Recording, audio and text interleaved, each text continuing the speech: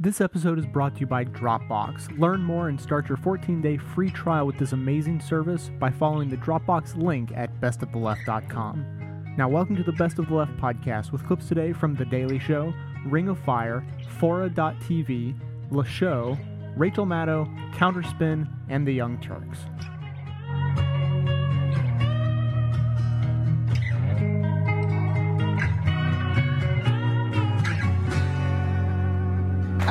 There is an argument going on in this country over what to do with the prisoners in Guantanamo Bay. Now, some have said we have to close the prison, that there must be some judicial process that deals with these detainees, no matter how horrible the crimes they're accused of.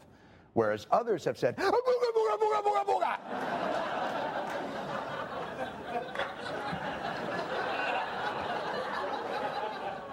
Both arguments have merit. And both arguments are about to be put to the test.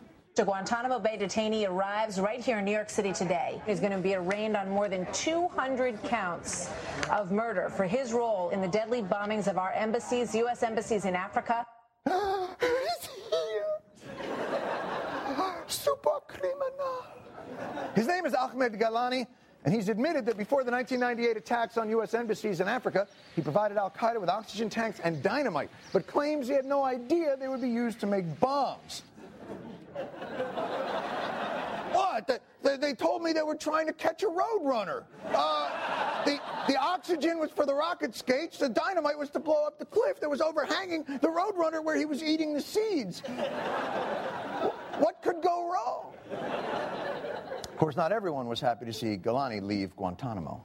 How is holding them in a prison in Guantanamo that meets all the standards here, or holding them in a prison in your neighborhood, your hometown, New York, or Chicago, or Cleveland? What's the difference? If they're in jail, they're in jail.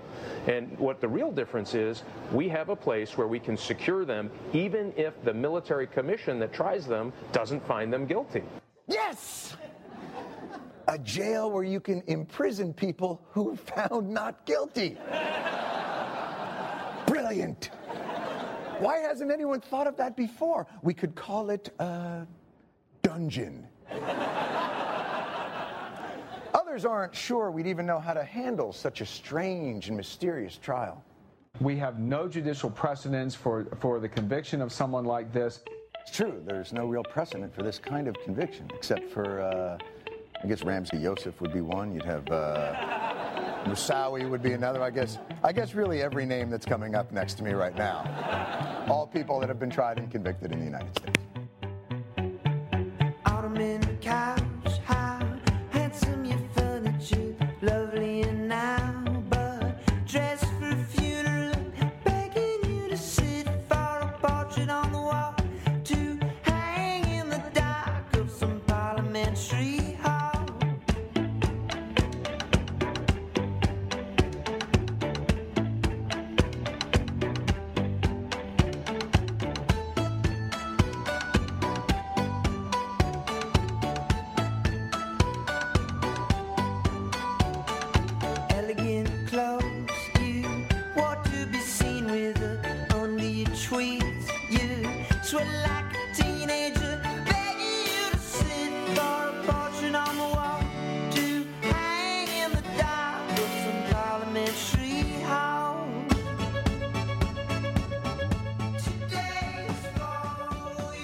Let's go to the Newsweek story, Sam. You know, we were talking about this breaking story about Dick Cheney ordering the CIA to essentially cover up some program that we don't know what it is. And, you know, one can only imagine what it is that the CIA could be doing that they don't feel that they can tell the Gang of Four or the high-ranking officials on the intelligence committees, because God knows that they had basically licensed to do just about everything after September 11th that was on foreign soil. And also, on the heels of this new IG report, this being Inspector General interviewing more than 200 government officials on the whole terrorist surveillance program, which shows that that was rife with law breaking. We have this story that comes out in Newsweek, and, you know, this is one of those classic stories, Bobby, where I think you can start to see a political narrative being built. It's basically about Eric Holder, who is our Attorney General, and it starts... The first sentence is the giveaway. It's the morning after Independence Day, and Eric Holder is feeling the weight of history. they're starting to set a narrative, because this story goes on to say that 4 knowledgeable sources, and you know this, Bobby, if 4 sources are telling you something for a story of this length, there is a concerted effort to get a message out that he may be on the verge of asserting his independence. Literally, it's 2 paragraphs later, they use that word again. In a profound way, they're saying that 4 sources indicate that he's leaning towards appointing a prosecutor to investigate the Bush administration's interrogation practices, i.e. torture. They are setting up, I think, a media narrative, because Barack Obama, as you said earlier, has tried so strenuously to say we need to turn the page, even though we haven't read the page. We need to move forward. He doesn't want to bog down his domestic agenda. Well, they are setting up Holder now to look as if he has gone rogue and has decided he has no choice but to investigate these people. And I'll tell you something, I do not know how, and we've been saying this for years, it's like a house of cards. I don't know how you go after the mechanisms that allowed for this country to become a torture nation, where you do not come across some of these other secret programs, whether it's the terrorist surveillance program, essentially spying on Americans without a warrant, or these unknown programs. There are going to be crossover, and there are going to be somebody who says, I don't want to go to jail for this torture program. Hey, you might be interested in this. And this could be the investigation that begins to unravel all of it. Well, my worry is that Eric Holder this week announced that he was reviewing candidates for a special prosecutor, but that he is clamping down on that special prosecutor from the outset by establishing a very, very narrow limitation for those investigations. And people are saying, and the administration has kind of bought into this, that if we release too much of this information, it's going to damage America's image throughout the world. And in fact, the opposite is true. The Arab world and the people in Europe already know that we've been engaging in this stuff. The only way for us to reclaim our prestige, to reclaim our integrity, to reclaim our moral authority is by coming clean. Everybody knows that. That's the stuff we teach our children. If you do something wrong, the only way that you get a restart on that is by coming clean. And the same holds true with nations. We need to come clean. We need to name the names. We need to maybe prosecute the people who committed crimes. And that's the way to reestablish America's moral integrity throughout the world. And you know, I defy anybody to tell me another way that we're going to do it. If we don't come clean on this stuff, it's just going to hound us forever. And not only hound us in terms of our the way we're perceived around the world, but I think that you can look upon what took place over the 8 years of the Bush administration, and you can trace that directly back to the lack of accountability, whether it was the Iran-Contra affair or the notion that, the players in Watergate were pardoned. I mean, this is simply, the lesson that Dick Cheney learned when he was in the Nixon administration was just you don't make tapes. And in that case, you can get away with this stuff. And so it's as much for, I think our perception around the world, but as much for our future generations so that it curbs the ability of an administration to do something like this, to lie a country into war, to spy on their own countrymen, to engage in clearly illegal actions. If you can justify spying on your own country, if you can justify holding prisoners with no charges, there's a whole raft of things that may not be as violent and extreme that you can also justify doing. Right, and you're absolutely right that this goes back to Iran-Contra.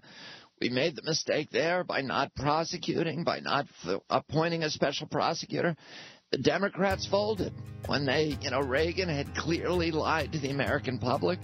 He had clearly violated the law. President Bush, Vice President Bush at that time, had clearly violated the law. And the Democratic leadership in the House and the Senate went to the White House and made a deal with them and said, if you fire your upper staffers, bring in Howard Baker, who we all like because he's a former senator, then we'll let this just drop. And that gave them a blueprint for violating the law in the future. They said as long as we can violate the law and get away with it, nobody's going to be prosecuted. And that is, we're now paying the price of that. We should not make the same mistake again. Far away. Hold on, now your exit's here. It's waiting just for you. Don't pause too long, it's fading now. It's ending all too soon. You'll see. Soon you'll see.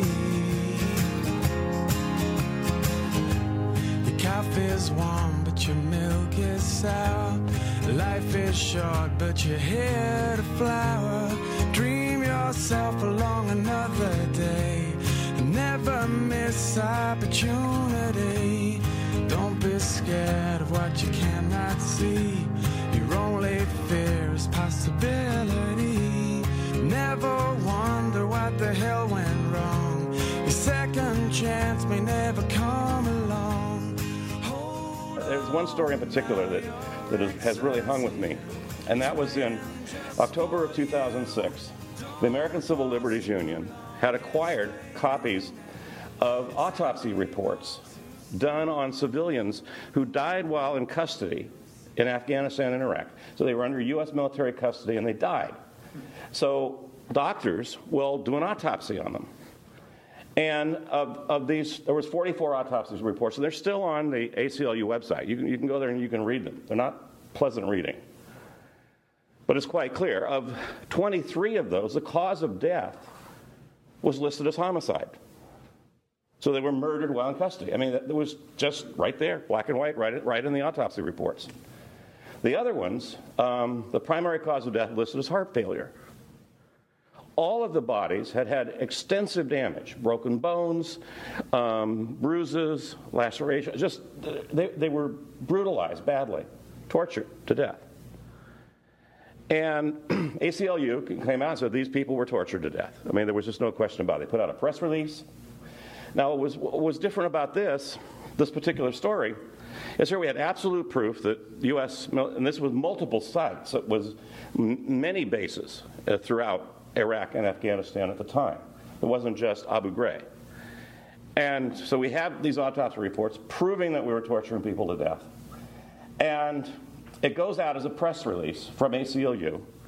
AP, the Associated Press, one of the largest press organizations, wire services in the world, sends that out to all 1,700 daily newspapers in the country, all 5,000 radio and television news programs. And 12 newspapers in the country ran the story. That was it, 12. And most of them were actually in the Midwest. The largest paper was the LA Times, which ran a shortened version of it on page A4 once. And then neither AP or any other stories on torture have ever mentioned those autopsy reports again. The only other time I ever heard about it was in that movie, Taxi to the Dark Side. They mention it, they talk about it, which was on HBO recently, but that's the only other time I've ever seen any mention of this. So this isn't like we're trying to get the guys in the Justice Department that wrote the torture memos and Cheney saying, oh yeah, we did do some stuff, we tortured them, or we took the gloves off, but did it save America from being hurt more and that kind of thing? No, this is killing people. This was murder. And the proof was there. And it still is not covered. It's still not talked about. And we know that every single editor in the country had access to that story. Love of mine, someday you will die, but I'll be close behind. I'll follow you into the dark, no blinding light or tunnels to gates of white, just our hands clasped so tight, waiting for the hint of a spark. And if heaven and hell decide that they both are satisfied, and illuminate the nose on their vacancy signs, if there's no one beside you when your soul embarks, then I'll follow you into the dark. In Catholic school, as vicious as Roman rule, I got my knuckles bruised by a lady in black, and I held my tongue as she told me, son, fear is the heart of love. So I never went back. Welcome back, Mr. President. Thank you, Rom. Good trip. Good advance work. Give Dave Axelrod a Cuban cigar for finding secure Wi-Fi in Ghana. As you requested, sir, the Secretary of State flew in for this meeting. Good morning, Madam Secretary. Mr. President, might be interested to know I got Rom's call about this meeting at 3 in the morning. And I'm sure you were prepared to take it. Yes, I was. And the Defense Secretary is with us via secure video link. Yes, Mr. Secretary. Mr. President, sorry about the video hookup, but the Boeing folks insisted on another day of golf before you left. No, that's fine. And the Attorney General? He asked to recuse himself. Recuse himself? Mm-hmm. This isn't a court hearing. You can't recuse yourself from a meeting with the president, can you? Sir, I'm not a lawyer. Oh. That was his word. Personally, it just sounded like he really didn't want to be here. Wow. He's in serious CYA mode, isn't he? From day one. We do have an opinion from the Justice Department on the matter. Unsigned. Okay. Nobody wants to be our John Yoo. Apparently. So, indefinite detention. Where do we stand? Well, I think it would go without saying if I didn't say it, but I feel constrained to say it anyway. All the goodwill that we've gained internationally from the pledge to close Guantanamo goes right down the Swiffer hole if we authorize indefinite detention of people who've been acquitted. Well, I have to tell you this, Madam Secretary. Prime Minister Putin took me aside at one point in our, summit in Moscow and said he'd respect us a lot more if we went with indefinite detention. Not that I'm, yearning for Putin's respect at this point. I'm just saying. Gates, what say you, defense? Well, obviously, Mr. President, it was our general counsel who testified this week that we could continue to hold acquitted persons. Mm-hmm. So I would be loath as a non-lawyer to Bigfoot him in this context. Well, Mr. Secretary, I am a lawyer, mm-hmm. and I'm still baffled about the legality of how we set up a trial system, or use the one we've got. Mm-hmm. Try like hell to prove that they're guilty, and if and when they're found not guilty, we continue to hold them anyway. Why hold the trial? Well, all due respect, Mr. President, mm-hmm. We might succeed in proving them guilty. So? Well, that would prove that the system works. Wouldn't we be better off in the eyes of the world to just say, sorry, these people just can't be tried. Secret evidence, they aren't citizens, they don't have Fifth Amendment rights and so forth. Mm-hmm. And then just detain them indefinitely? I mean, at least that has the advantage of a certain kind of, logical coherence. You're right, it does. It just sounds like the logical coherence of a dictatorship, doesn't it? Well, if you look at it that way, it might, yes. Mr. President, I've read the unsigned opinion from Justice. I've read the Defense Department counsel's testimony this week before the Senate. Well, gold star for doing your homework. Thank you, sir. It appears to me that we're facing a conflict between our values and our goals. Mm-hmm. A conflict that I said in the campaign did not have to exist. Yes, you did, sir. And I'm not saying you were wrong to say so. Good. But that was then, and we're here. But, and this is a big but, mm-hmm. I think a few of us in this building may have come up with a possible way out of this conundrum. Mm-hmm. Something that's gone through National Security Council? Not yet, sir. Very preliminary. Lots of unsanded edges on this thing. But here's the deal. We can't be sure that we can convict the people we need to convict. Right. We can't let them go free. Right. We can't continue to detain them indefinitely. So it would appear. So, if and when they're acquitted, right, moments after they're released from custody, yes, we kill them. Sorry, a little trouble on this line. Did you say we kill them? That's what I said, Mr. Secretary. We kill them. Ram, I haven't heard you talk this way since you suggested taking Monica Lewinsky's lawyer for a very long car ride. Haven't had to. Hold on, folks. 20-second time out here. Mm-hmm. We can't do that. Yes, we can. What? It's wartime. That's what happens in wartime. You kill people. Kind of an essential part of the war brand. Otherwise, it's just, I don't know, just chests with bodies. Or football. Yeah, football. All right. Yeah. It is wartime, because we've accepted the whole war scenario for this conflict. Yes, we have. Because we had to. Because whatever. Okay. But killing unarmed people, that's murder, isn't it? So you release them, you give them a weapon. It's a dangerous world out there, yada, yada. You've electrified the exit door, zap, zip, zoop, boom, done, finito. Unplug the electricity, and oh, shoot, Ahmed had a heart attack. That's crappy timing. Mm-hmm. Starts to look fairly suspicious after the third or fourth time, wouldn't it? Different methodology, dangerous world. These folks have a lot of enemies, the usual. Mr. President? Yes, Mr. Secretary. I think even though it's wartime, I don't think the uniformed military would want to sign up for this particular assignment. Mm-hmm. Not a problem.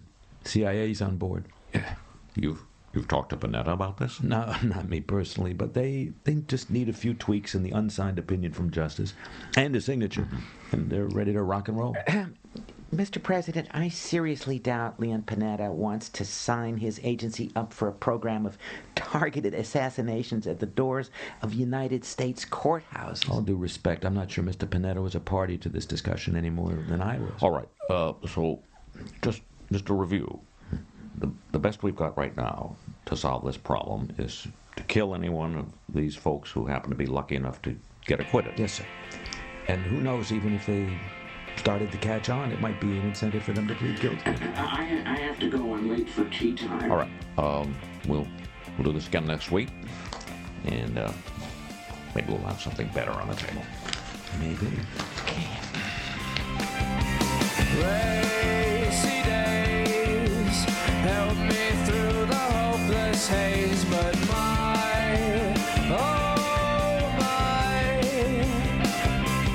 This podcast is supported by Dropbox. Dropbox is amazingly powerful and incredibly simple. It runs on your computer as an almost ordinary folder, but anything you put in that folder is synced automatically with the Dropbox servers. From there you can easily share the files with anyone or keep multiple computers, like work and home, in sync all the time, all while enjoying a secure online backup of those files. I personally use Dropbox and find it to be indispensable, and now listeners of Best of the Left can get a 14-day free trial by following the Dropbox link at bestoftheleft.com. let go. While I ignore that we've all felt like this before it starts to show. We begin with a tale of two speeches, both from the same man, both from President Obama.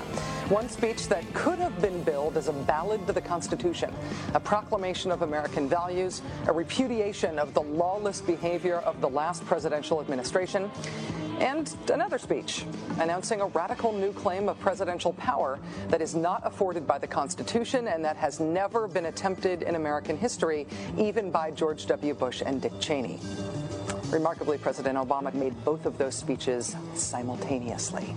Standing inside the National Archives in front of the actual original Constitution, President Obama delivered a blistering critique of the Bush administration, in which he called their actions and their legacy literally a mess. Our government made a series of hasty decisions. Poorly planned, haphazard approach. Too often, we set those principles aside as luxuries that we could no longer afford. Our government made decisions based on fear rather than foresight. The decisions that were made over the last 8 years established an ad hoc legal approach for fighting terrorism that was neither effective nor sustainable. An ad hoc legal approach for fighting terrorism that was neither effective nor sustainable. Ouch. Then, moments later, he announced his own ad hoc legal approach for fighting terrorism. President Obama proposed something new, something called prolonged detention. Doesn't sound that bad, right? Prolonged detention. Did you ever see the movie Minority Report? It was based on a Philip K. Dick short story. It came out in 2002. It starred Tom Cruise, remember? He played a police officer in something called the Department of Pre-Crime. Pre-crime is where people are arrested and incarcerated to prevent crimes that they have not yet committed. Mr. Marks, by mandate of the District of Columbia Pre-Crime Division, I'm placing you under arrest for the future murder of Sarah Marks and Donald Dubin. Take place today, April 22nd, at 0800 hours, 4 minutes. No, I didn't do anything. You didn't do anything, but you're gonna. Future murder. Creepy, right? Putting somebody in jail not for what they've done, but for what you're very sure they're going to do? There may be a number of people who cannot be prosecuted for past crimes. In some cases because evidence may be tainted, but who nonetheless pose a threat to the security of the United States. We're not prosecuting them for past crimes, but we need to keep them in prison because of our expectation of their future crimes. Al-Qaeda terrorists and their affiliates are at war with the United States, and those that we capture, like other prisoners of war, must be prevented from attacking us again. Prevented. We will incarcerate people preventively. Preventive incarceration. Indefinite detention without trial. That's what this is. If you strip away the euphemisms. One civil liberties advocate told the New York Times today, quote, "We've known this was on the horizon for many years, but we were able to hold it off with George Bush. The idea that we might find ourselves fighting with the Obama administration over these powers is really stunning." And it is stunning, particularly to hear President Obama claim the power to keep people in prison indefinitely with no charges against them, no conviction, no sentence, just imprisonment. It's particularly stunning to hear him make that claim in the middle of a speech that was all about the rule of law.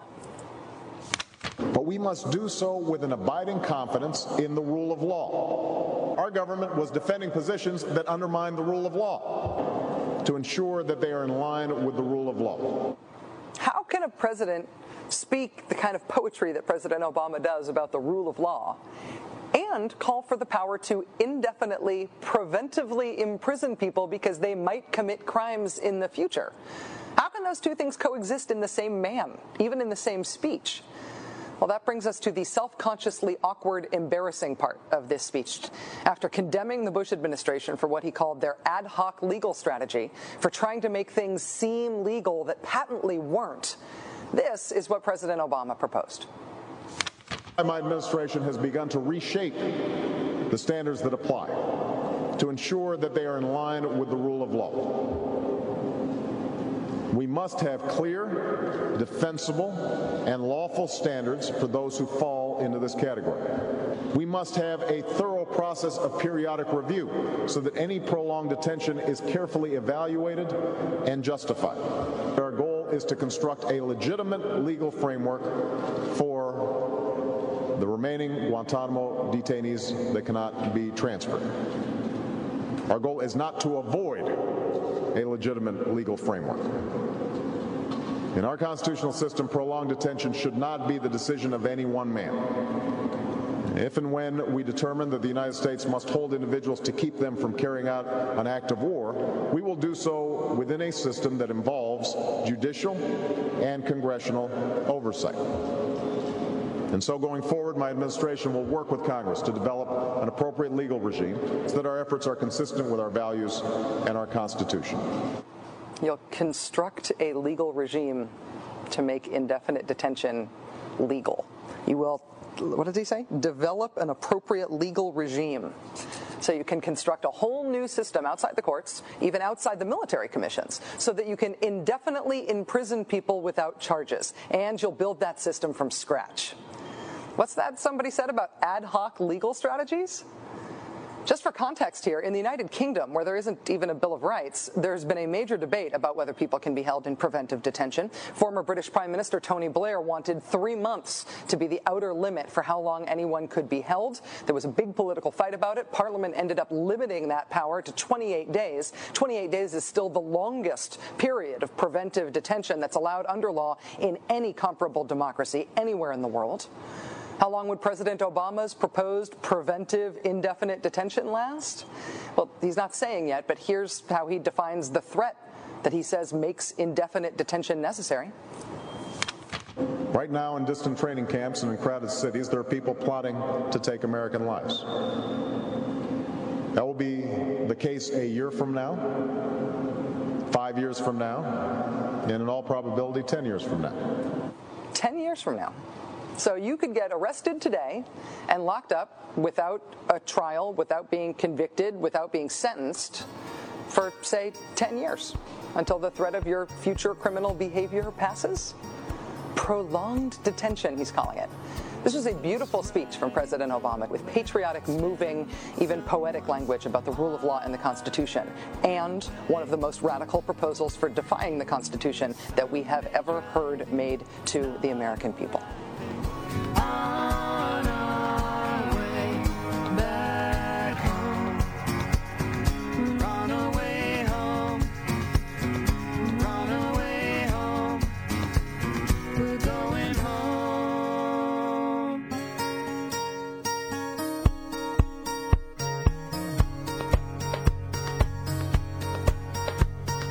Two of us sending postcards, writing letters on my wall.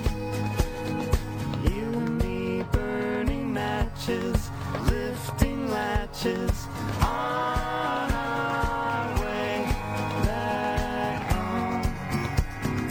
Run away home, run away home, we're going home. You and I have memories longer than the road that stretches out ahead. There are only two ways to determine whether something is state policy. Sometimes, if we're lucky enough, we can find a bunch of documents that came from the top down and said, authorize this stuff. Go ahead and do it, right? The problem with those documents often is that they're very limited. They use this hyper-legal language that turns out to have no correspondence to what actually happened on the ground. So, for example, in the Bybee memo, we read that there are 13 authorized techniques. Well, there are a lot more other techniques that are being used on the ground, right? Likewise, not surprisingly, in the Bradbury memo 3 years later, all of a sudden there are 17 techniques, right? This is one of the classic slippery slopes, because once you authorize torture, even if you do it in a trying and controlled way, three things happen. The number of victims that you're allowed to torture increases, the number of techniques that people use also increase, and the units that are authorized to torture become increasingly less responsive to central command. This classically happened with the Gestapo. If any of you have any interest in this at all, you will find online, thanks to Andrew Sullivan, the Gestapo interrogation memo from 1942. And it says, Gestapo Chief Mueller says, we only are going to arrest the following subgroups of people, and we're only going to use stress position, sleep deprivation, and exhaustion exercises. Right? Now, there's no relationship between this memo and what the Gestapo actually did in all these other places. The other way that we can assess whether something was systematic, and in human rights monitoring, this is the standard, it's this, is that when we have multiple accounts of people in different places who describe exactly the same range of techniques, then we can say that something was standard operating procedure, because this could not have happened in the absence of that. Thus, for example, we can say in the American case very early on that the high level of consistency between Afghanistan, Iraq, Guantanamo suggests that there was a standard operating procedure. Whereas, guess what? Gestapo techniques We're not. Gestapo actually fragmented, and because they used so many of the local guys, you know, the German Gestapo used the French in France, and they used the Croatians in the Balkans. Every culture brought their own set of torture techniques to the process. So what we find in the Gestapo case is that torture wasn't a systematic policy, and this isn't my determination. This is actually the determination at Nuremberg. The only case of organized torture which was brought down at Nuremberg was against Kaltenbrunner for organized torture in the camps. Because in the camps you saw consistently, regardless of place and time, exactly the same things. The problem with Gestapo is that we can't find any of their documents, but that doesn't prevent us from saying that it's a policy. So if you want to know how something is a policy, that's the way. The same as I love you, you'll always love me too. This love isn't gonna last. It's me and you, box after box, and you're still by my side. The weather is changing and breaking my stride. Oh, I know. You may have noticed that the Best of the Left podcast has begun to run advertisements, and I just wanted to take a moment to thank you, the audience, for helping to support the show by supporting our advertisers. You've helped to make these advertising campaigns a success for not only the advertisers, but also this show. Now, I just wanted to throw out there that if you have a product, business, or service that you'd like to advertise on the Best of the Left, we are now and will be accepting new advertisers. And of course, listeners of the show who want to advertise will get a nice discount. If you're interested, simply write me an email to j@bestoftheleft.com. Tell me this love hasn't changed me at all. Video of young Iranian protester Nida Agha Soltan bleeding to death quickly became a symbol of Iranian government brutality. CNN's American Morning recently featured a discussion of whether the video would bring about major change, given that, as CNN reporter Carol Costello put it, the media is quite controlled in Iran. Costello compared the video to historical photographs that have become famous for exposing grave injustice, but she did not mention the photographs of prisoners being tortured by their U.S. military captors under the Bush administration, photographs that the Obama White House is currently seeking to suppress. Veteran White House correspondent Helen Thomas did, however. It was at a press conference when Obama was asked by a CNN journalist about his response to the Nida video. Obama called the video heartbreaking and spoke about the importance of freedom of expression. Thomas interrupted Obama's answer, asking him why he didn't then release the torture photos. Obama responded dismissively, but Thomas was drawing an apt comparison. Like the Iranian government's repression, U.S. government torture is made more feasible by the suppression of graphic evidence. And with the American public now shielded from images of torture, it's noteworthy that a recent poll found that roughly half of respondents approved of torturing terrorism suspects. These days I seem to think a lot about the things that I forgot to do. And all the times I had the chance to.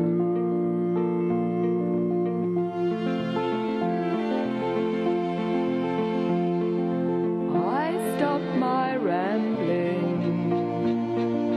I don't do too much gambling these days.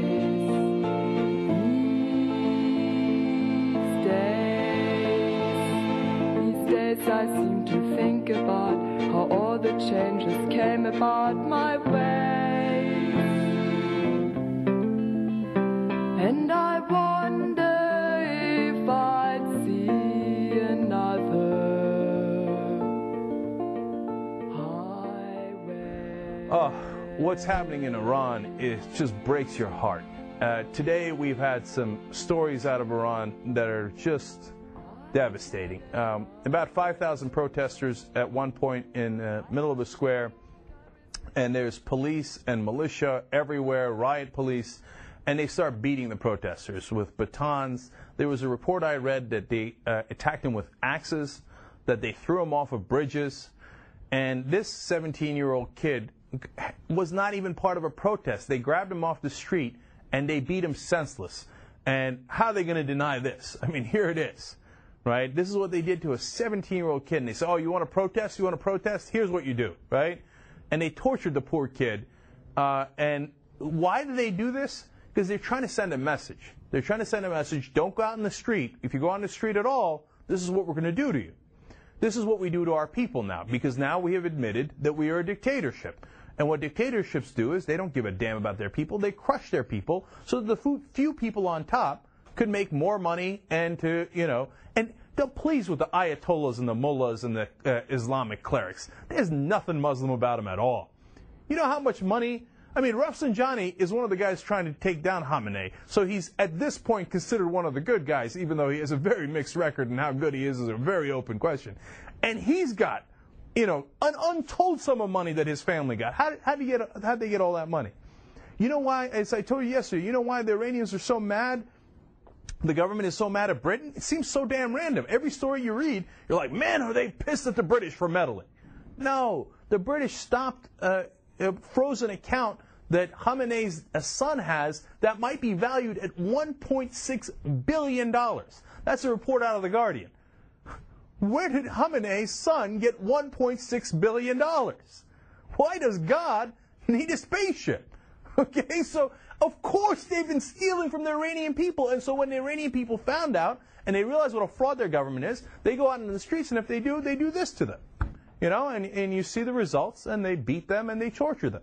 Now, if you think that's heartbreaking, wait till you get a load of a call directly from Iran that CNN got. We want to play you that clip now and show you, it's clip number 11, guys, show you what's actually happening in Iran.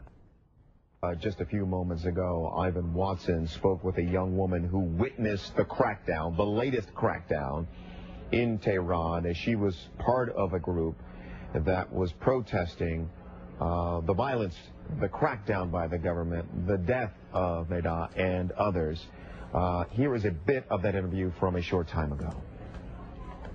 All of a sudden, some 500 people with clubs and woods, they came out of Hedayat Mosque and they poured into the streets and they started beating everyone, and they tried to beat everyone on Saadi Bridge and throwing them off of the bridge. This is a pedestrian bridge. Yes, pedestrian bridge, and everyone also on the sidewalks. They beat a woman so savagely that she was drenched in blood, and her husband, who was watching the scene, he just fainted. And I also saw people shooting,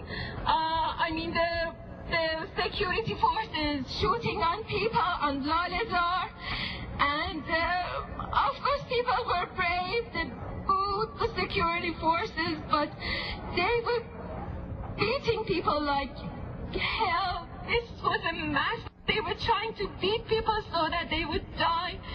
They were cursing, saying very bad words to everyone.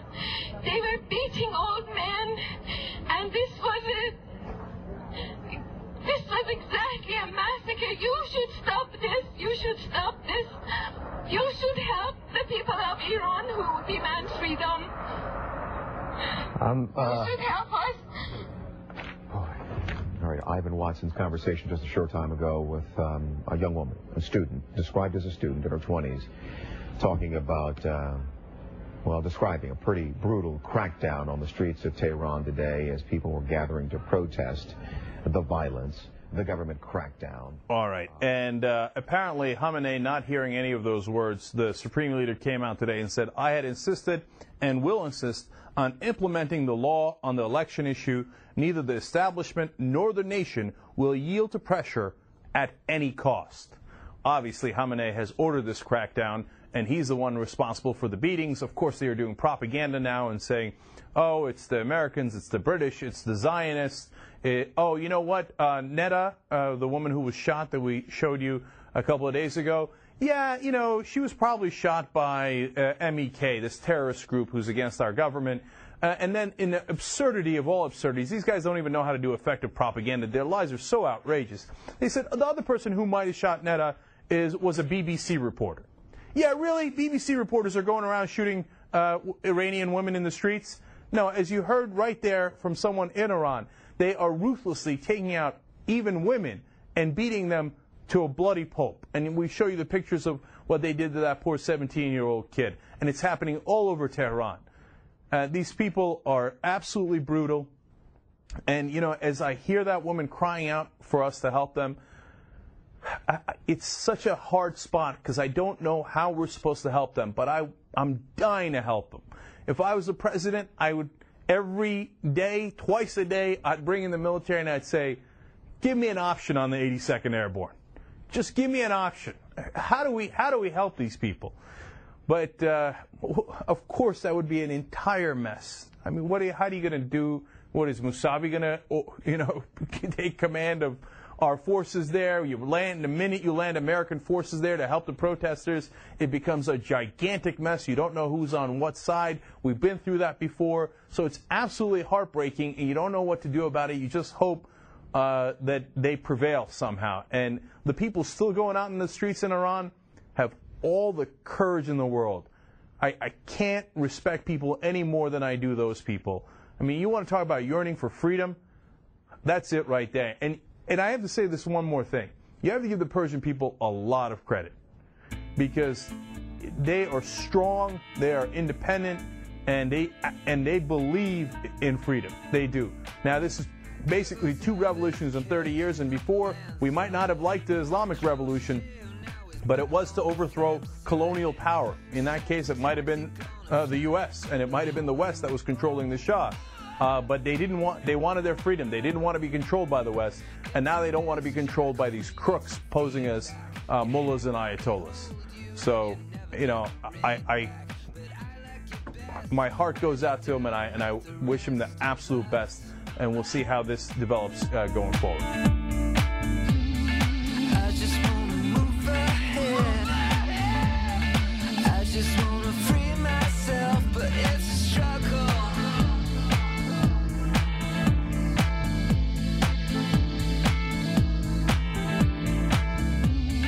I just wanna stay in bed. I just wanna be myself, but it's a struggle.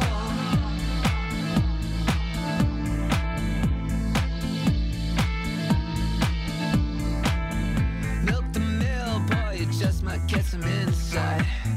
Knock it back, Jack, you're faded, but you're alright. Make sense of this mess, I'm just taking a piss out of you.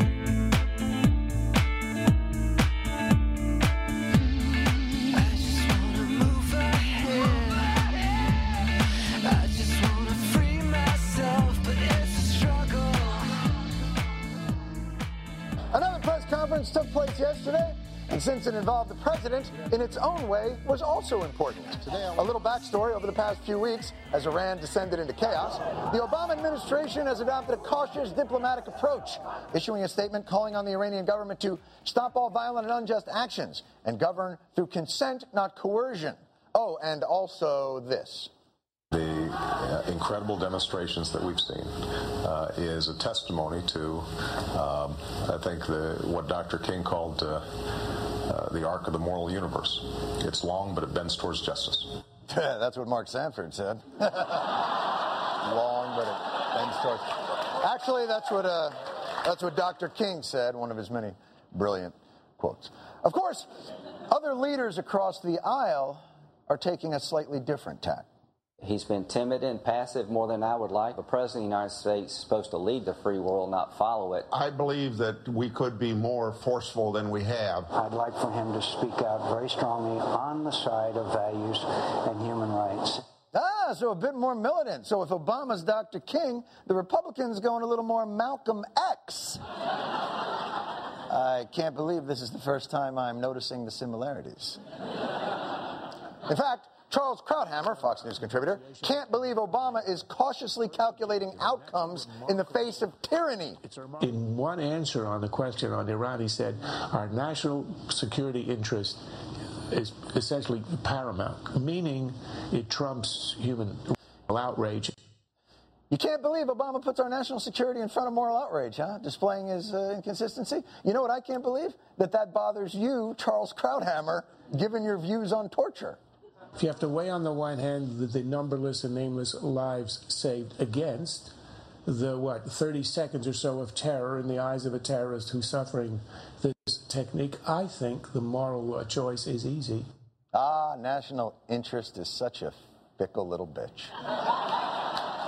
In any case, by yesterday, the situation in Iran deteriorated further, and whatever reason, President Obama decided that it was time to ratchet up the rhetoric.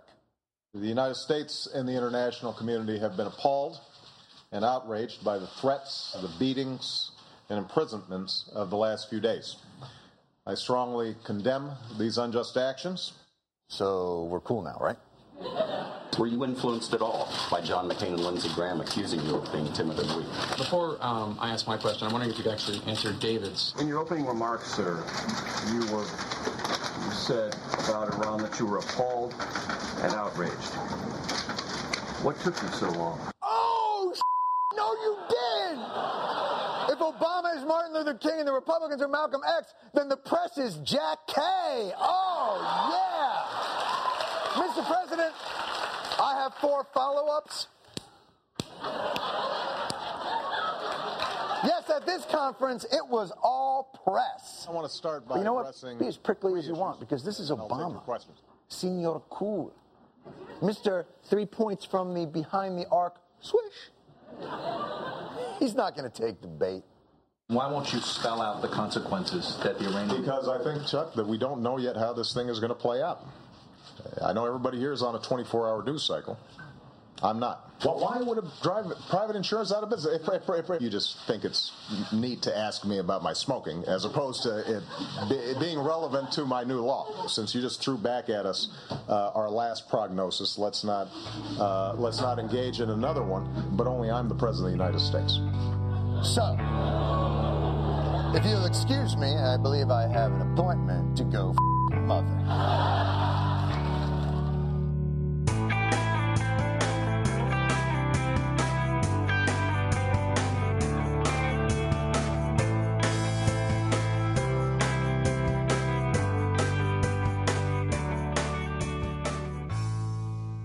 Thanks for listening, everybody. I have some exciting ideas going on today, but first, of course, I have to thank a couple of members. First, I want to thank Thomas M., member number 17, as well as Thomas M., member number 24. Thomas M. joined up on June 28th, whereas Thomas M. joined on July 16th. So thanks to both of you guys.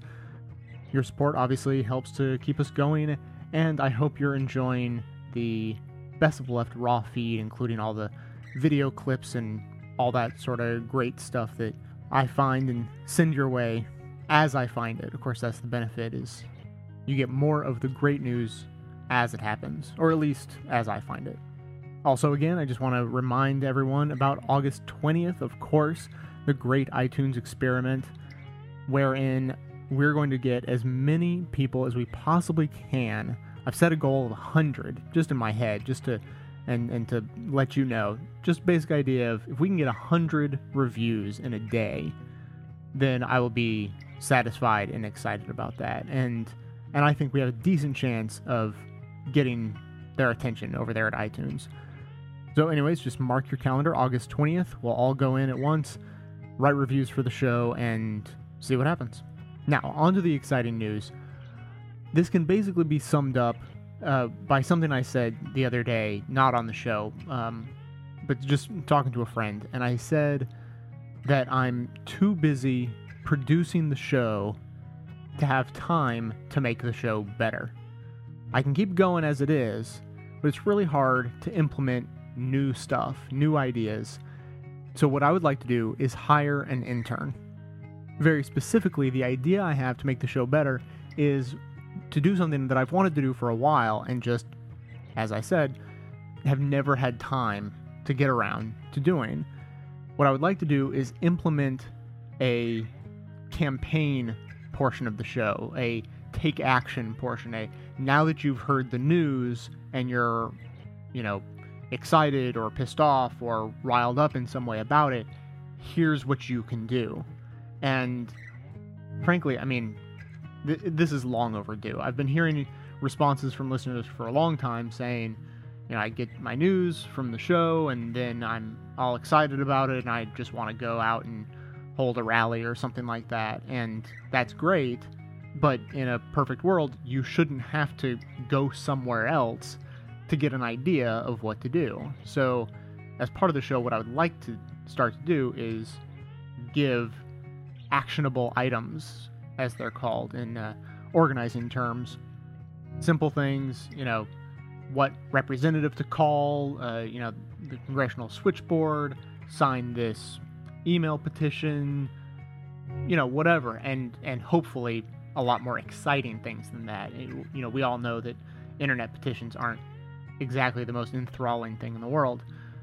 So what I would love to do is bring on a bright-eyed and bushy-tailed, fresh out of college, ready to hit the street and kick some ass person who will take the time, obviously fan of the show, interested in making the show better, and will take the time and help me develop this take action portion of the show. Obviously, details beyond that can be discussed in person or, over the phone or whatever, rather than here, but that's the basic idea. If you're interested or know someone who would be, come one, come all, and we'll get this sorted out. Hopefully you're familiar with the concept of internships. There is, of course, no money involved, as there is no money to be had, but I can promise a nice letter of recommendation at the end of it. So that's it. I'm excited about this idea and think it has great potential. We'll all find out in the very near future whether it works out or not. So that's it for today. Stay connected with the show on Twitter and Facebook, as well as by signing up for our newsletter. Speaking of the newsletter, actually just before I sat down to record this, I added another little checkbox to our newsletters where you can sign up to receive action alerts. So it's the first step in the process here as we develop some sort of a campaign action-oriented grassroots mechanism. That'll be one way we do it. So if you're interested in plugging into that, go to the website, click the link for the newsletter, and then you'll see there all of your options for what specific emails you'd like to receive. One of them now is for action items. You can support the show, of course, by leaving reviews on iTunes on August 20th and not before. Voting every month at Podcast Alley. Of course, it's the beginning of a new month, and we're currently in the top 10, but of course we need lots more votes this month to keep us there, so I appreciate anyone who goes and votes. And as long as you're coming by the website, you might as well take an extra couple of minutes and fill out our listener survey, which helps me learn all about you and get some honest, anonymous feedback about the show. Links for all that stuff is on the website. If you'd like, you can listen to the show on your smartphone without having to sync it with your computer by visiting Stitcher.com. You can stream it right over the web and over the air to your phone. Visit the show notes to find links to all of our sources and music used in this episode. So, coming to you from inside the Beltway and border, yet outside the conventional wisdom of Washington, D.C., my name is Jay, and this has been the Best of the Left podcast, delivered to you every Wednesday and every weekend, thanks to our members from bestoftheleft.com. Fine lines now black and white, 'cause you took apart a picture that wasn't right.